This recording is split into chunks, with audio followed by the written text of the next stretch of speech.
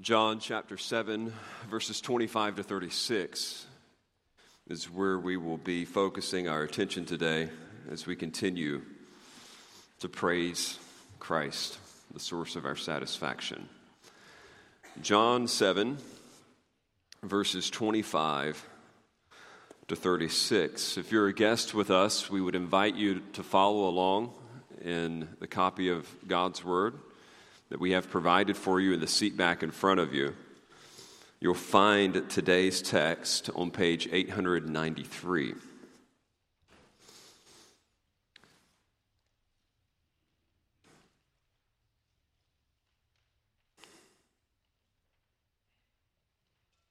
John 7, verses 37 to 52.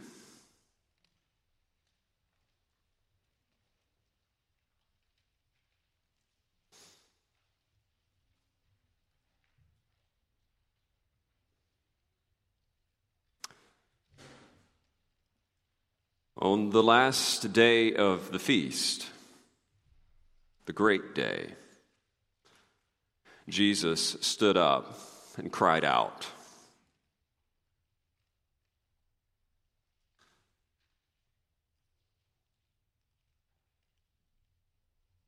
I can't go any farther. You're going to have to look at me a second.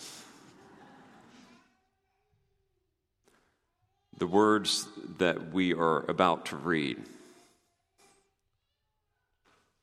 are so poignant, they're so powerful, that I think you would be best served if I even stop right here to help you see the picture of what's going on around this text before we actually delve into the content of it. I want to borrow your imaginations for a moment. Everything I'm saying here is as real as I can understand it to be. Some of it we know from Scripture, some of it we know from the Old Testament, some of it we know from history. It's AD 29. Somewhere between late September, early October. All the summer harvest has been gathered in, and it's time to celebrate. It's not just an optional party, it's an essential one. One in which any Jewish male within 20 miles of Jerusalem was obligated to come to, and in many cases would bring their families. The weather that time of year is nearly perfect, at least in my opinion. Lower 80s during the day to upper 60s in the evenings. Thousands upon thousands of visiting Israelites and their families have squeezed into the Jerusalem metro area. Of all the required religious festivals, this one, hands down, at least in their opinion, was the best. Josephus said of it, "It is the season of our gladness." In fact, it was so festive that Zechariah the prophet used the Feast of Tabernacles as a symbol for the glorious future of the people of God. He said there would come an end-time Feast of Tabernacles that we would enjoy, and people from all over the world would come to enjoy it. It's fun. The more that I delve into this feast in and of itself, it is truly something that I think you would enjoy. Most of us read the ceremonies that are prescribed in the Old Testament and we think, hard pass. No thanks. Don't really care to slaughter a lamb and put it in my house. Don't really want to stay in a tent. But you got to catch what's going on here in the broader perspective. Whether you hailed from far away or lived in Jerusalem proper, every family literally camped out for 7 days in self-made tents. Maybe there was some glamping going on. I imagine that some tents were nicer than others, but even the people who had a house in Jerusalem would go up to the top of their house and set up a tent. Now, I get it. Some of you just don't think that's fun, but when you're ever forced to do it, it usually becomes a pleasant memory. So they would do this every year. I mean, at night, the tent was built in such a way that they could actually see out of it, and they would gaze into the stars, reflecting on how their forefathers also dwelled in tents when God took them from Egypt to the promised land. They would rehearse these miraculous events and these stories to their kids. As day would dawn, the people would put on their Sabbath best and they would make their way to the temple. This happened every day of the feast. Just like you dressed up, came to church today, they were doing this every day. They would all show up at the temple. And on their way, they had to pick up some party favors. Everybody was required to have them. There were two things in particular. In one hand, in their left hand, they were supposed to hold citrus, some piece of citrus fruit, and it was to be a reminder of the land to which God had brought them. The bountiful, sweet land. In the other hand, they were to have 3 branches in particular. It was a combination of palm, willow, and myrtle branches, which were emblematic of their stages of the ancestors' journey through the wilderness. So you've got the party favors, you've got your best clothes on, you camped out at night, you told stories about how God miraculously provided, you show up to the temple the next day, and you watch a ceremony. And the ceremony, just had the crowd on edge. They loved this. Some people, it is written, aspired their entire lives to see this ceremony take place. Basically, the high priest at that time, would take a pitcher, a golden pitcher, and he would bring it out. It was a special one only used for this occasion. Everybody is there gathering. They want to see this pitcher. He makes the journey from the temple precincts to the pool of Siloam to fill up this pitcher with water. Now, as this is happening, I'm trying to imagine this, especially from multiple sources. People are singing psalms. There's the greatest hits of the psalms. They're led by a temple choir. You like the singing here this morning? Imagine this. Thousands of people singing songs that they all know from their childhood, waving their fruit and their branches in rhythm with that which is being sung, while the priest makes his way down to the pool, dips that water from the golden pitcher, makes his way back to the temple precincts, and ascends to the altar. And you're wondering at this point, what's he going to do? This isn't Passover, this is Tabernacles. What he would do was take one trip around the altar, holding up the golden pitcher, and then he would pour the water out onto the altar as a drink sacrifice to God. And the people would cheer, and the festivities would officially kick off another day. You're like, what's the deal? I don't get it. Why the water being poured out? It was a reminder of them of the ways that God had miraculously provided water for them when they were in the wilderness. There was a certain aspect when they were looking out about, they made it. They survived. They were in a desert for over 40 years. Millions of them. And yet God would in the most unexpected ways provide water for them. The most notable of when Moses would strike the rock and the water would come out. They were just celebrating that God had provided for them in such an amazing way. And so that would happen every day. Except for the final day. On the final day, the climactic day, the scriptures call it here, we already read it, the last day, the great day, things were a little different. There would be the same song and dance. There would be the same ceremony. The camp out, the stories, the fireside meals, the lighting of candles at night, the nice clothes, the morning praise songs, the retrieval of the water with the golden pitcher, all the same except for one exception on the last day. Instead of going around the altar one time with the golden pitcher, the priest goes around 7 times. I don't know exactly why 7. I think of the Battle of Jericho and that climactic number that is typically put together for us in the Old Testament. Maybe it indicated that though they wait for God's final outpouring of rain and miraculous end-time provision, it's going to come at the perfect time. It delays the inevitable. I have good reason to think that that could be it. Another reason why 7 times, it could be that it pointed to the fact that there is still coming a perfect and final outpouring of water for the people of God.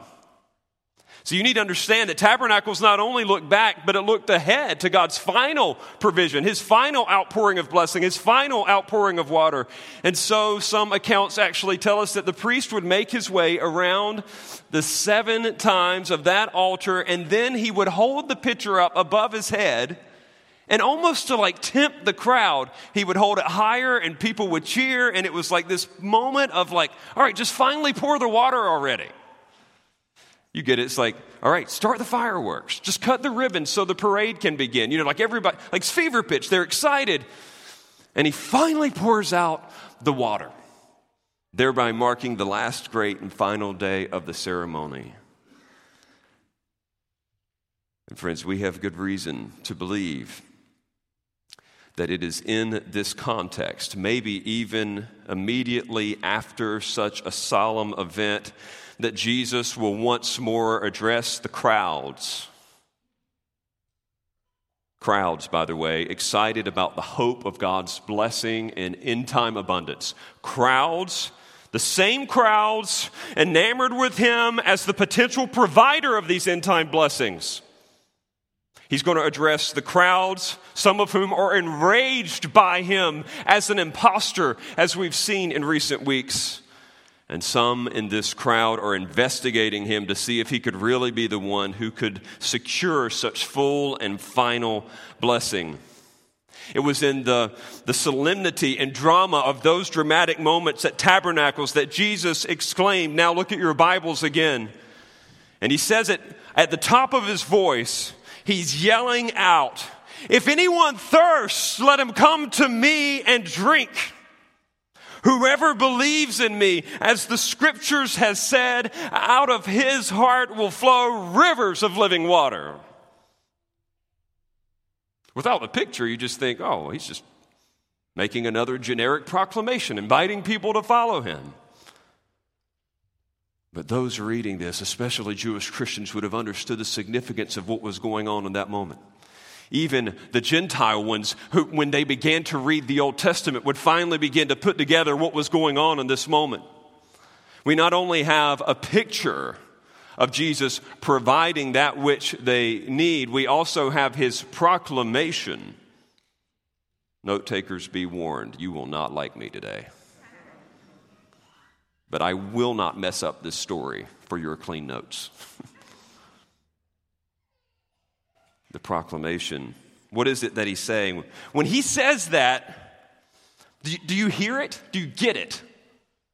Does it make sense to you? I mean, here he is at the high point of the feast that celebrated God's past miraculous provision of water and light. We'll talk about that more next week. This feast that anticipated and looked forward to this end-time age in which water would flow freely, providing healing and abundance.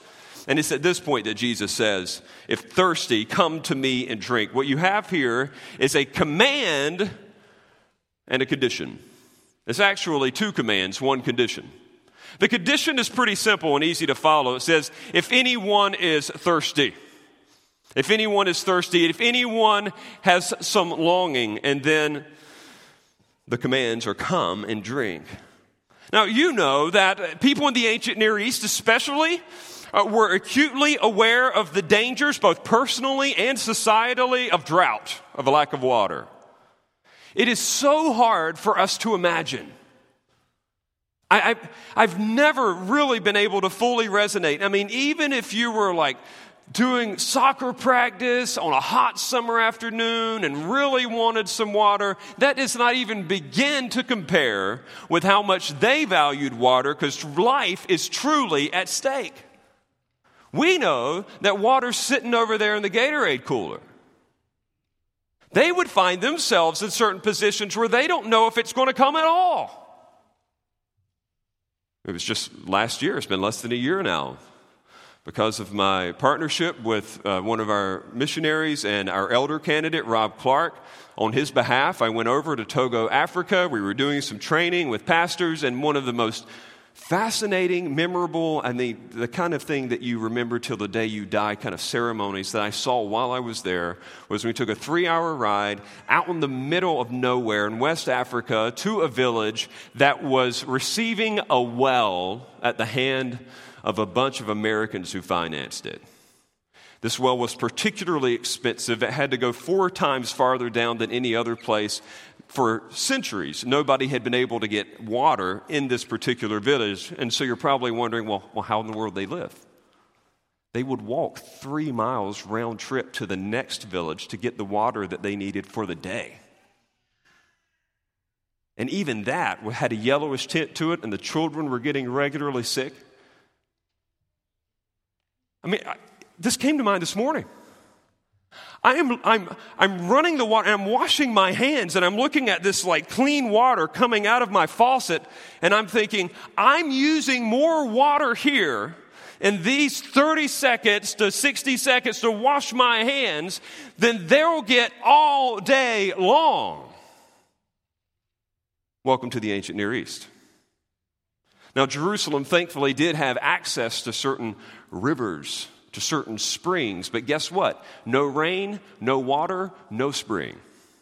For them, life is necessarily connected to water. It's not like, oh, great. So the idea of thirst here certainly resonates with them. They recognize this as a craving for life. Jesus says, if anyone thirsts, if anyone wants to live, let him come to me. Now, you're saying, all right, well, what's he offering? Is he offering bottles of water like a vendor at a hot spring event? Of course not. I say this for the benefit of the children in the room. You'd be thinking that, oh, well, Jesus is just going to offer them some water. He's got some bottles, that the disciples got from a spring somewhere. No, that's not what's going on. It's a picture of something else. For those of you who are older, the picture is obvious. They know that it's a thirsting for something, a desire to be pleased or satisfied or satiated. But what is it exactly? Well, in the context of everything that's going on, what is it that the people were longing for? They were not longing for water physically. They were longing for that water that would flow, marking the end of time where God righted all wrongs and fixed everything. They wanted an abundance of water in the end in which God would provide for all the ways that he had promised them, where there would be no more threat, where there would be abundance. It's interesting that the passage that was read for us today from Ezekiel 47 pictured the water flowing from the temple. And did you notice what happened? It would go out into the desert and then overtake even salt water. And it would turn into what Revelation 21 would call a river of life. A river characterized by life. There's abundance there. Get the picture. It isn't just that they're looking for some kind of physical satisfaction. They're looking for that which only God himself would provide in the very end, when all wrongs are rightened and all threats are eliminated. That's the thirst that he's talking about. Does anyone long for that? Do you long for satisfaction for that day when God finally fixes all that is broken and makes all that is sad come untrue? The picture of abundance of water is looking to that end time age where God fixes it all. And Jesus is saying, if you sense that, if you experience that, if you long for that, come to me. That's a command. I am not a Greek scholar. I know a little Greek. And the seminary joke is, and he runs a restaurant down the street. Sorry. Dad joke. That was total dad joke.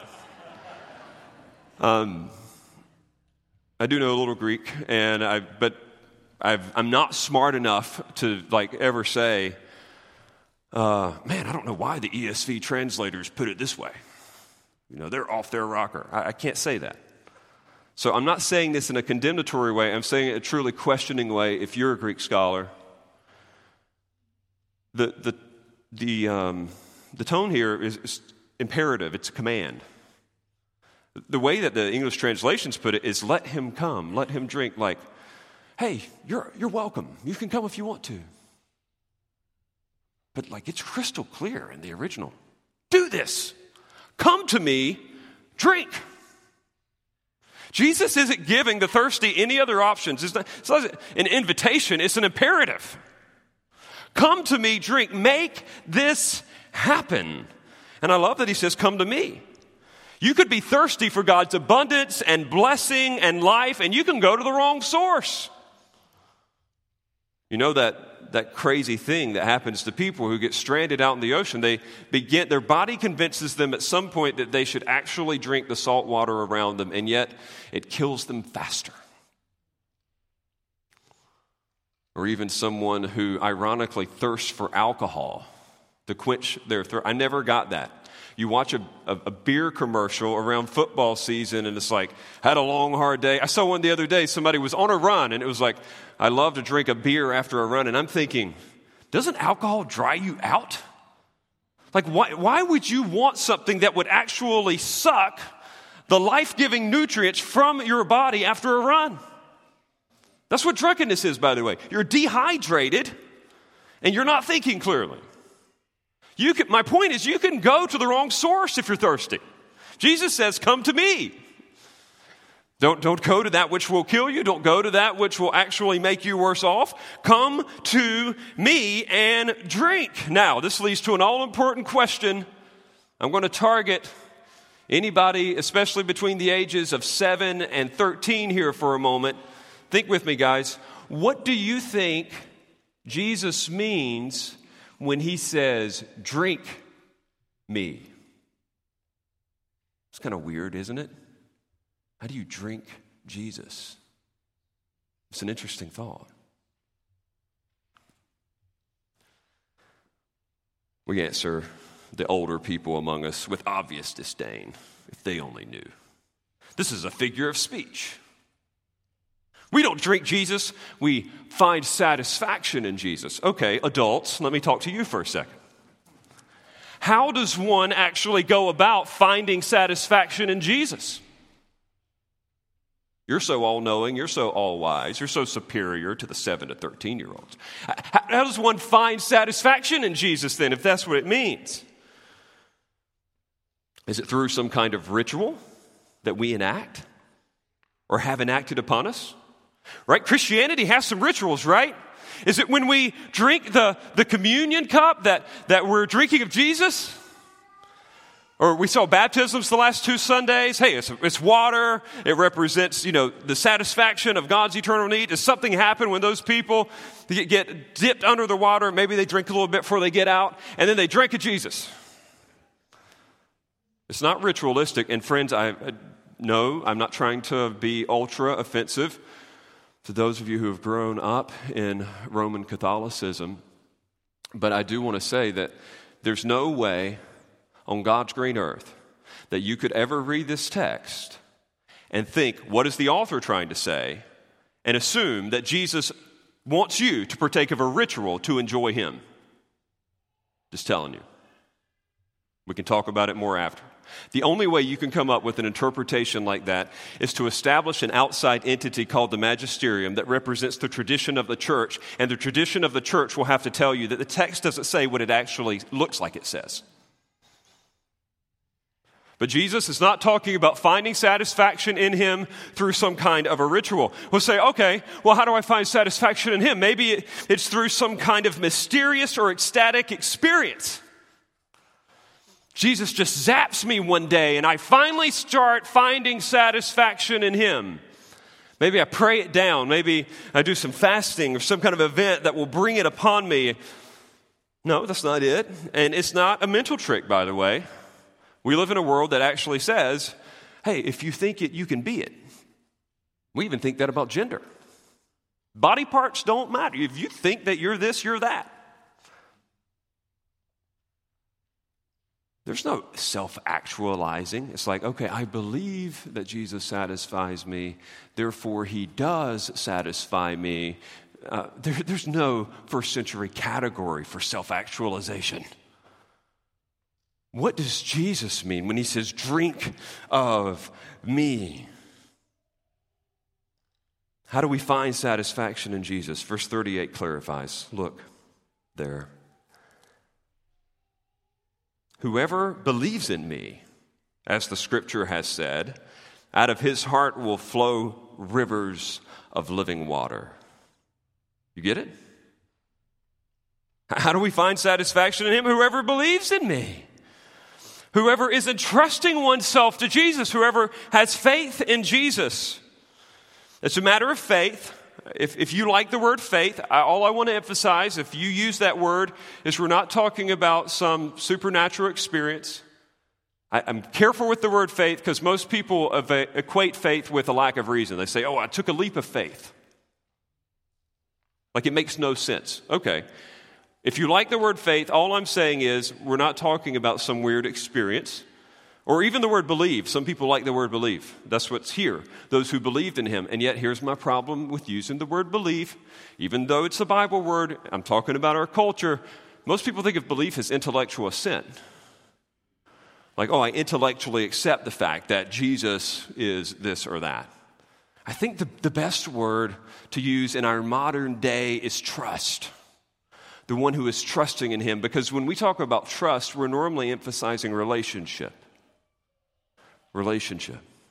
Jesus is saying, if you want all those end-time longings to be fully satisfied, it comes to the one who is trusting in me, depending upon me, relying on me.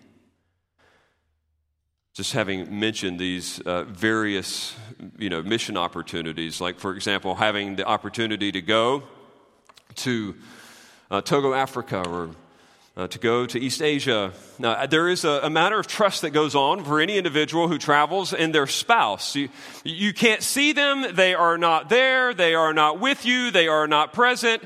And yet, even though you're not with them, you trust that all of your needs back at home are being represented well by them, like A, keeping the children alive, B, paying bills, things of that nature, not burning down the house. I mean, all is well at home. You're trusting an individual in that. Jesus is not physically here. He is somewhere else. But what he's saying is those who trust in him for all that they really need will find end-time satisfaction in and through him. And notice what he says, though. This is kind of interesting because look at verse 38 again. He says, whoever believes in me, as the scripture has said, out of his heart will flow rivers of living water. That's strange. What does it mean that rivers of living water are going to come out of our heart? Well, friends, you understand that in this, Jesus is using allusions, metaphors, pictures that would have been very familiar with people of that particular time and place. If you know your Bible well, and you would have grown up in their culture, what Jesus says makes sense. If you're the normal 21st century American watching 8 hours of Netflix a week, you probably don't have a clue what he's saying. And I know what it's like to binge watch a good TV show, so I'm not being condemnatory. But all I'm trying to say is we struggle to catch allusions that would have made sense to them. Can I give you an example? Another missions opportunity here, different part of the world. A few years ago, I'm in a huge country in East Asia that shall remain unnamed. And in that particular context, I'm actually trying to train pastors, house church pastors. But one of the things that they did that I thought was fascinating was I needed a good reason to be there, so they asked me to teach some classes to a language school. And it was around November when we were there, and so what the teacher of the language school asked me to do for all these students who didn't speak our language, said, hey, we're fascinated with American Thanksgiving. And the fact that you're in America, this would be awesome. Would you teach the kids about American Thanksgiving? And I'm thinking, oh yeah, but I couldn't imagine anybody not knowing what Thanksgiving was. If you have to ever prepare, just try it. If you have to ever prepare something on your culture for somebody who has zero idea about it, it will blow your mind. Like I started trying to put together my little slideshow, like for the kids, and I didn't even realize this. I started hearing that the parents were going to be showing up too because they've never seen an American in person. So, it was a spectral oddity. Like people were wanting to show up, and I'm like, I got to make this thing good. And I start doing my research, and I know like some Christian origins of Thanksgiving. I'm like, oh, this is going to be good. But then I've got the cultural things that I still need to explain. And I ultimately come up with a PowerPoint presentation that consists of the following. Pictures of, and I want you to imagine this, if you've never known anything of American Thanksgiving, my pictures consisted of pilgrims, Indians, a cornucopia, football, a roasted turkey, and a pumpkin pie. And everybody here is like, oh, that makes sense to me. I get those pictures, yeah.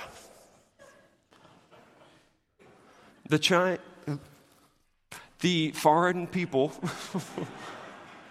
that I was ministering to and teaching were blown away.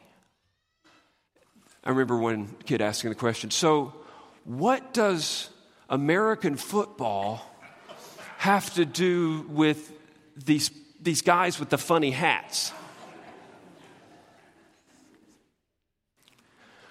We're immersed, therefore we're informed. You need to understand something. They are immersed, therefore they are informed. I do not have the time to catch you up in this sermon on all that would have come to mind when Jesus was saying what he was saying. But if you're one of those that likes to dive deep, let me give you a brief survey of just a few passages that would have came to mind when Jesus is referencing what he does when people trust in him. One is Zechariah 14, 16 to 17. You just jot it down. It talks about all the families of the earth coming to enjoy the Feast of Booths, and that there will be adequate rain on all of them. And those who don't go to the Feast of Booths, listen to this, they won't get the rain, even Egypt. This passage, Zechariah 14, 16 to 17, was actually read on the first day of the feast according to the liturgy. What are they doing? They're associating end-time outpouring of rain with God's spiritual abundance that would go for all people. They got the picture. Water, spirit, abundance, life. It all made sense to them. Here's another one, Isaiah 12, verses 3 through 6. They would read this one at the beginning of each day when that ceremony would start with a golden pitcher. Just listen to it. With joy you will draw water from the wells of salvation, and you will say in that day, give thanks to the Lord, call upon his name, make known his deeds among the peoples, proclaim that his name is exalted, sing praises to the Lord, for he has done gloriously. Let this be made known to all the earth. Sing and shout for joy, O inhabitants of Zion, for great in your midst is the Holy One of Israel. You know what he's saying? There's coming a day where God's going to show up and be with you again, and it's going to be a party because there will be plenty. And you know what the picture is? Going to a well that's got plenty of water, providing that abundance for all who are around. Another is Zechariah 13:1. It points to a fountain being opened for the cleansing of all God's people in the last days. Another is Ezekiel 36:25 to 30. Jesus already referred to this one in John 4, where he talked about the Spirit who would come, and he analogized the Spirit's coming with the sprinkling of water on people, making them pure, making it possible for God to live with them. And then the passage that we read earlier, from Ezekiel 47, same thing. What you have here, friends, is these associations. Just as you think of, cornucopia, turkey, pumpkin pie, Thanksgiving. We have plenty to be thankful for. It makes sense to you. They would hear stuff like waters and rivers and abundance and think, end times, God's going to take care of it. There will be no more scarcity. All of our needs will be met. Everything that we've longed for will finally come true. And when Jesus says, out of your heart, literally out of your stomach, your inner person, will come rivers of living water, what he is saying is, you will never need to go anywhere else. When you come to me, you will have a perpetual source of satisfaction. Everything that you long for, everything that you think needs to be made right in this world, you will experience from the inside out. They would have picked up on it. You're like, I don't know, Justin. Seems like a stretch to me. All right. Maybe. So let's turn our attention from the picture and the proclamation to the point. John makes the point, just in case you didn't get it. Just in case we've watched too much streaming media, just in case we're not picking up on the biblical metaphors, the Old Testament allusions. Here, John's going to make it explicit for all of us in verse 39. Look at your Bible, please, there. Verse 39. Now this he said about the Spirit, whom those who believed in him were to receive, for as yet the Spirit had not been given because Jesus was not yet glorified. So even if you don't know all the allusions, if you can't make all the connections, John's going to help you out. And this is what he says. Hey, what he's talking about here is the Spirit coming and indwelling us and living with us and meeting these end-time needs. Did you ever note, those of you who have been carefully studying John with us over the last, I don't even remember anymore. I would assume it's at least 4 months that we've been doing this. Back in John chapter 1, John the Baptist is baptizing Jesus, and do you know what he says of him? He says, I'm baptizing him, but this is going to be the one who, listen to this, baptizes you with the Holy Spirit. Like, whoa. This guy's just not going to have the Holy Spirit. He's going to immerse people into the Holy Spirit? He's going to immerse people into God? Another, John 4. Flip over a few pages and you see this conversation with Nicodemus. And do you remember what went down there? He tells Nicodemus that he must be born of water and the Spirit. Notice that connection? He's alluding again to Ezekiel 36, verses 24 to 28, where it talks about the Spirit coming, giving cleansing to all God's people, and he will come and live with them and empower them and help them. And then here we see it again, verse 39. Now this he said about the Spirit, whom those who believed in him were to receive, for as yet the Spirit had not been given because Jesus was not yet glorified. The meaning otherwise unknown is now made clear. The fact that John would not assume this knowledge, but make it explicit for us, should keep us from rushing past it too quickly. Look, I want you to know something, friends. Whether you're in Christ or out of Christ, here's the reminder. Jesus has really given you all that you really need.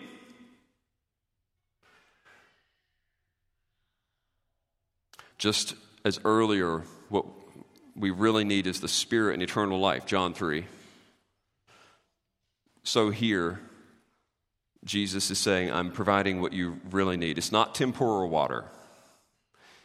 It's eternal water.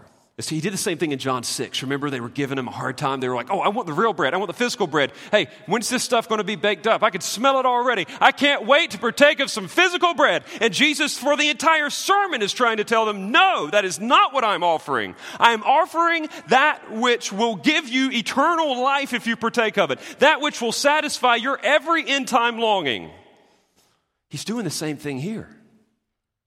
He said, this isn't even a metaphor, by the way. Let's be crystal clear. This isn't even a metaphor for temporal satisfaction. Jesus will give you, as some churches, maybe even around here, God forbid, will preach. Jesus will give you fulfill all your relational longings. And Jesus will fill up your bank account. And Jesus will fill up your sense of self-significance. And he'll make you popular and happy and pleasant. And he'll help you feel like you're actually doing something with your life. That is not what it's saying. There would be multiplied thousands of people who would believe in this very thing, who would still die physically, millions of people. Some in obscurity, some hated by the government, some poor as church mice. That is not what Jesus is talking about. He's talking about that which gets fixed in the very end, all that which we ultimately need, that which we sense now that's broken and off about this world, and we think it should be fixed. Augustine sums up the internal experience well. You know this quote. It is so good if you read, or if you could stomach his autobiography. He gets to this one spot because he's pursuing satisfaction and all these different things, and he finally exclaims, "You have made us for yourself, O Lord, and our heart is restless until it rests in you." Listen to me, please. Please, just a few more minutes. For those people who get the money and those people who get the popularity and those people who feel some kind of like sense of achieving a greater purpose in the world, they still find themselves dissatisfied. You know how it goes, right? It's expectation, step one, and then striving, and then accomplishment. And what's the next step? Emptiness. You have to find the next thing. One of the saddest stories I saw in the news in the last year was the suicide of Miss America, either 2018 or 19. She jumped off a 20 or 30-story building, and they actually found in her diary the very steps I just described to you. She said, I'm trying to find dissatisfaction. I keep striving for the next thing, and once I get the one trophy, I realize that I haven't done enough because I need to get the next. For those of you who think that what you really long for is sexual satisfaction or companionship or a full bank account or a great job, you are drinking from the wrong source. What Jesus is offering here is that which is broken in this world and in your heart that only He can fix and heal. The Holy Spirit's special indwelling and empowering presence. It was not yet the expected privilege of all of God's people. Did you know that? He was offering something special. God would come and live with them, inside them. But because of their sin, that's not possible. You know why things stink to you? You know why the world feels so bad? It's because at times we are trying to do it without the relational favor of God. We're looking for something else. And God cannot relate to us in our sinful and rebellious state. He is holy. He should obliterate us. He should send us to hell to suffer forever for the treason that we have enacted against Him. And yet He promised in the Old Testament that, you know what? I'm going to make it possible for me to come and to live with you once more, to live in you.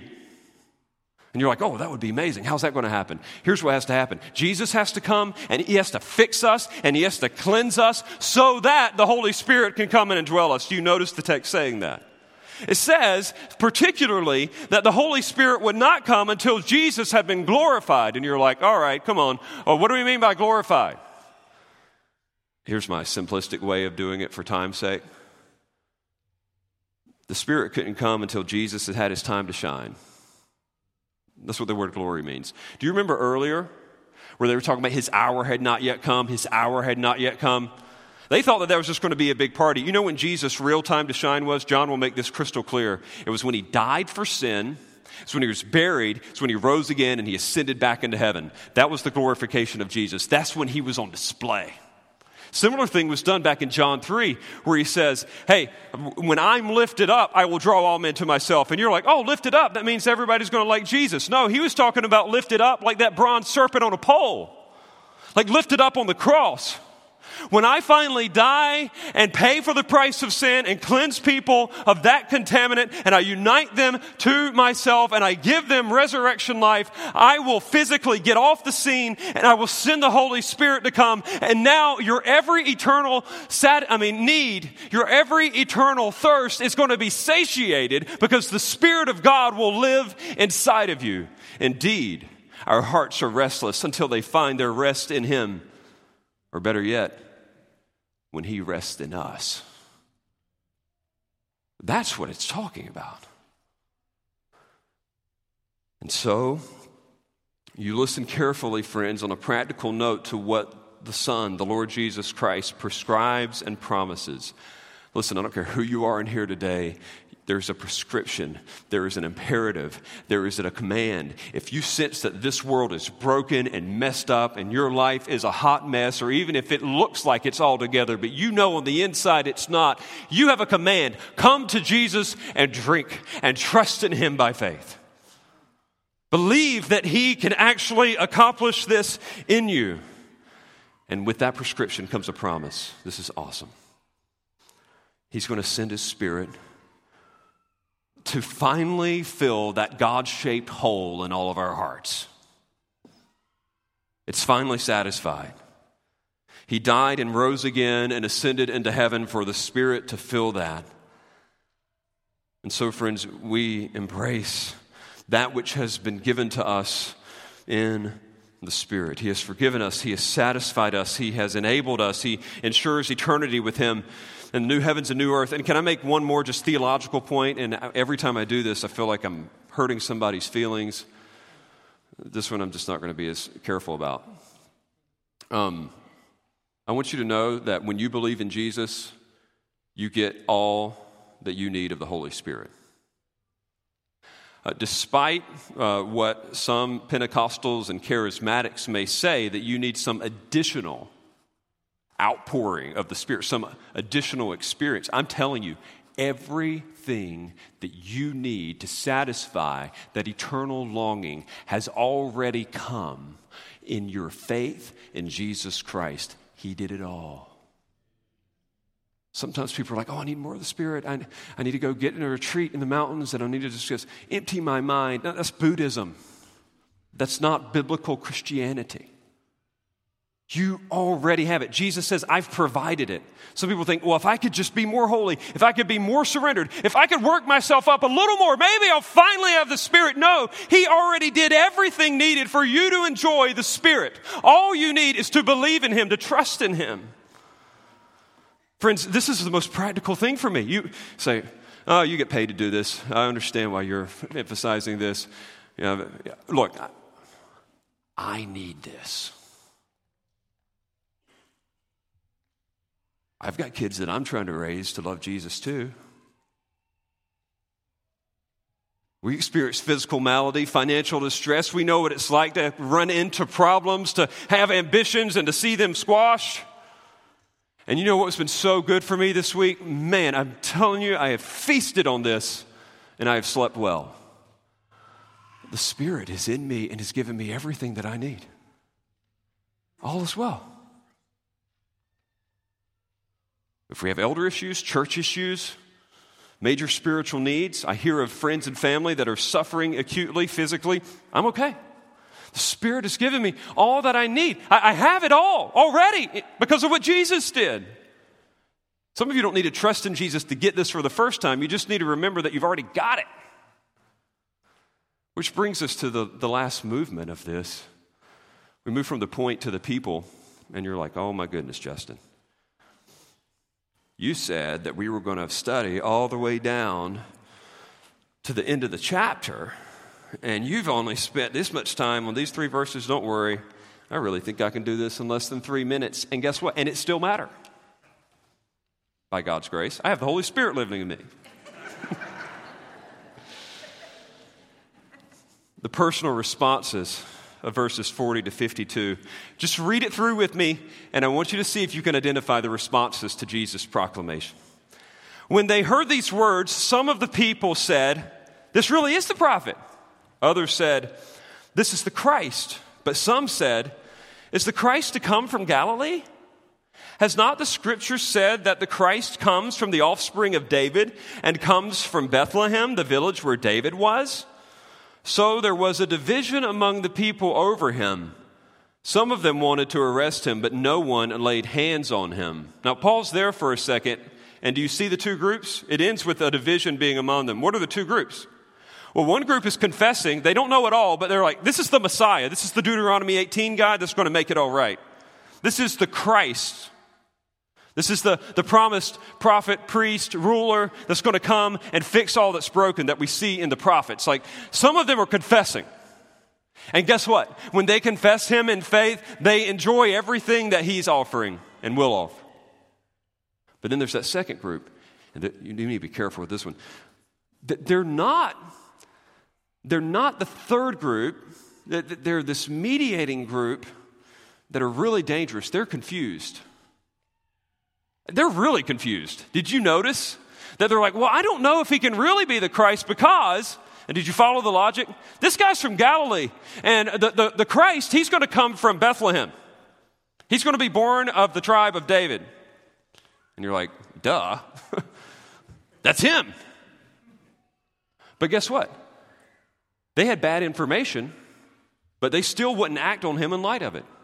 Misinformation about Jesus is majorly deadly. Some people don't believe in Jesus because they don't understand what they're looking for in the first place. Which is why I would practically advocate for those of you who are in Jesus trying to reach other people for Jesus, it's really good just to read the Bible with other people so they can understand what they should be looking for in the first place. These people, they had bad information. And in light of that, they're going to miss out on these eschatological blessings, these end-time blessings, the coming of the Spirit. But then there's a third group that becomes more obvious to us. It's not just the confessing and the confused, but there's also the contentious. Look at verse 45. The officers then came to the chief priests and Pharisees, who said to them, "Why did you not bring him?" Remember, they sent out these guys to arrest Jesus, and they were like, moths staring at a light bulb. It says, verse 46, the officers answered, "No one ever spoke like this man." I don't know what it's like to be a professional, security officer and be assigned something and then be so enamored by the something you were assigned to that you couldn't do your job. But it is interesting. They're like, "We can't touch them." And by the way, unless you think that they're just some hired heavy, like they're hitmen, the temple officers were also Jewish guys too, and they really did have the equivalent of mall security clearance. So they can't just sweep in there and arrest whoever they want to arrest. They've been, they're basically volunteers.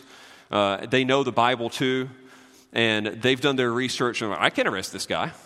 So it's not unusual for them to be able to resist what the Pharisees and the Sadducees wanted in this moment. Just a historical note. But moving on, notice how the Pharisees respond. They answered them, "Have you also been deceived? Have any of the authorities or the Pharisees believed in him? But this crowd does not know the law, and it's accursed."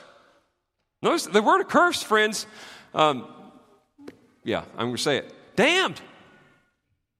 Damn these people, this crowd. You're going to follow these people who are under the eternal condemnation of God?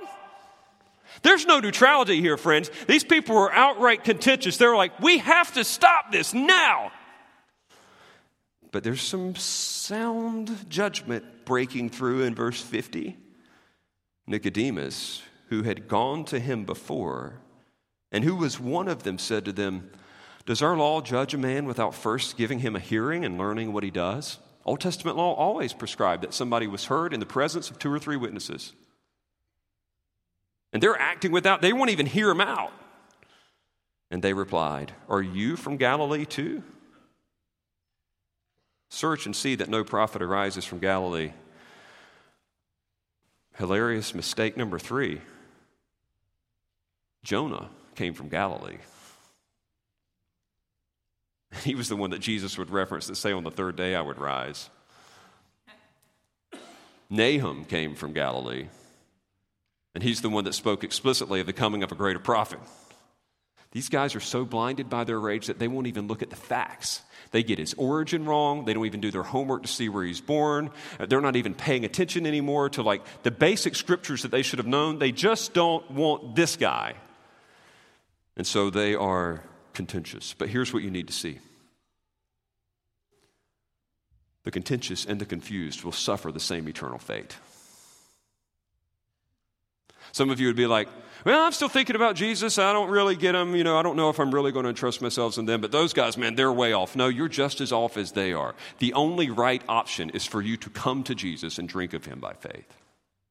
Some of you in this room this morning need to come to him by faith before you even walk out these doors.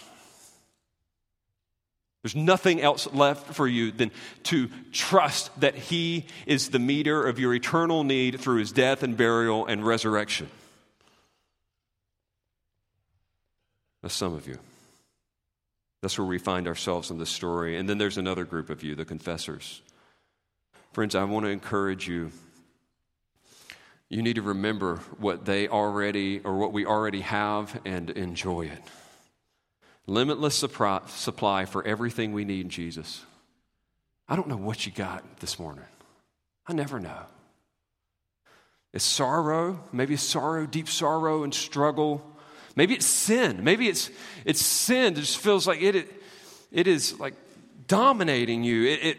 It is just internal struggle and tension. Here's the deal. You are supplied. You have the Spirit. You have all that you need. Will you do me a favor? If you feel that struggle, if you feel that tension, would you write down 2 verses and check them out on your own time today? Maybe even use them with your small group. 2 Peter 1, verses 1 through 4. Hint. Peter's going to remind those people who are struggling and under persecution they have everything they need in Jesus. 1 Corinthians 6, verses 9 through 11. That's the other. This latter one is better for those of you who are struggling with sin.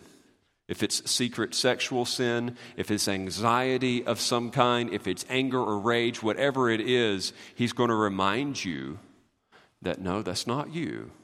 You have everything that you need. The Spirit has already changed you. He's made you different. And friends, I want to make it this practical. You need to remember that. That's why we come to church often. I am the most forgetful, short-term person in the world. I can remember being 3 years old and getting ready for a trip to Disney. I'm not kidding.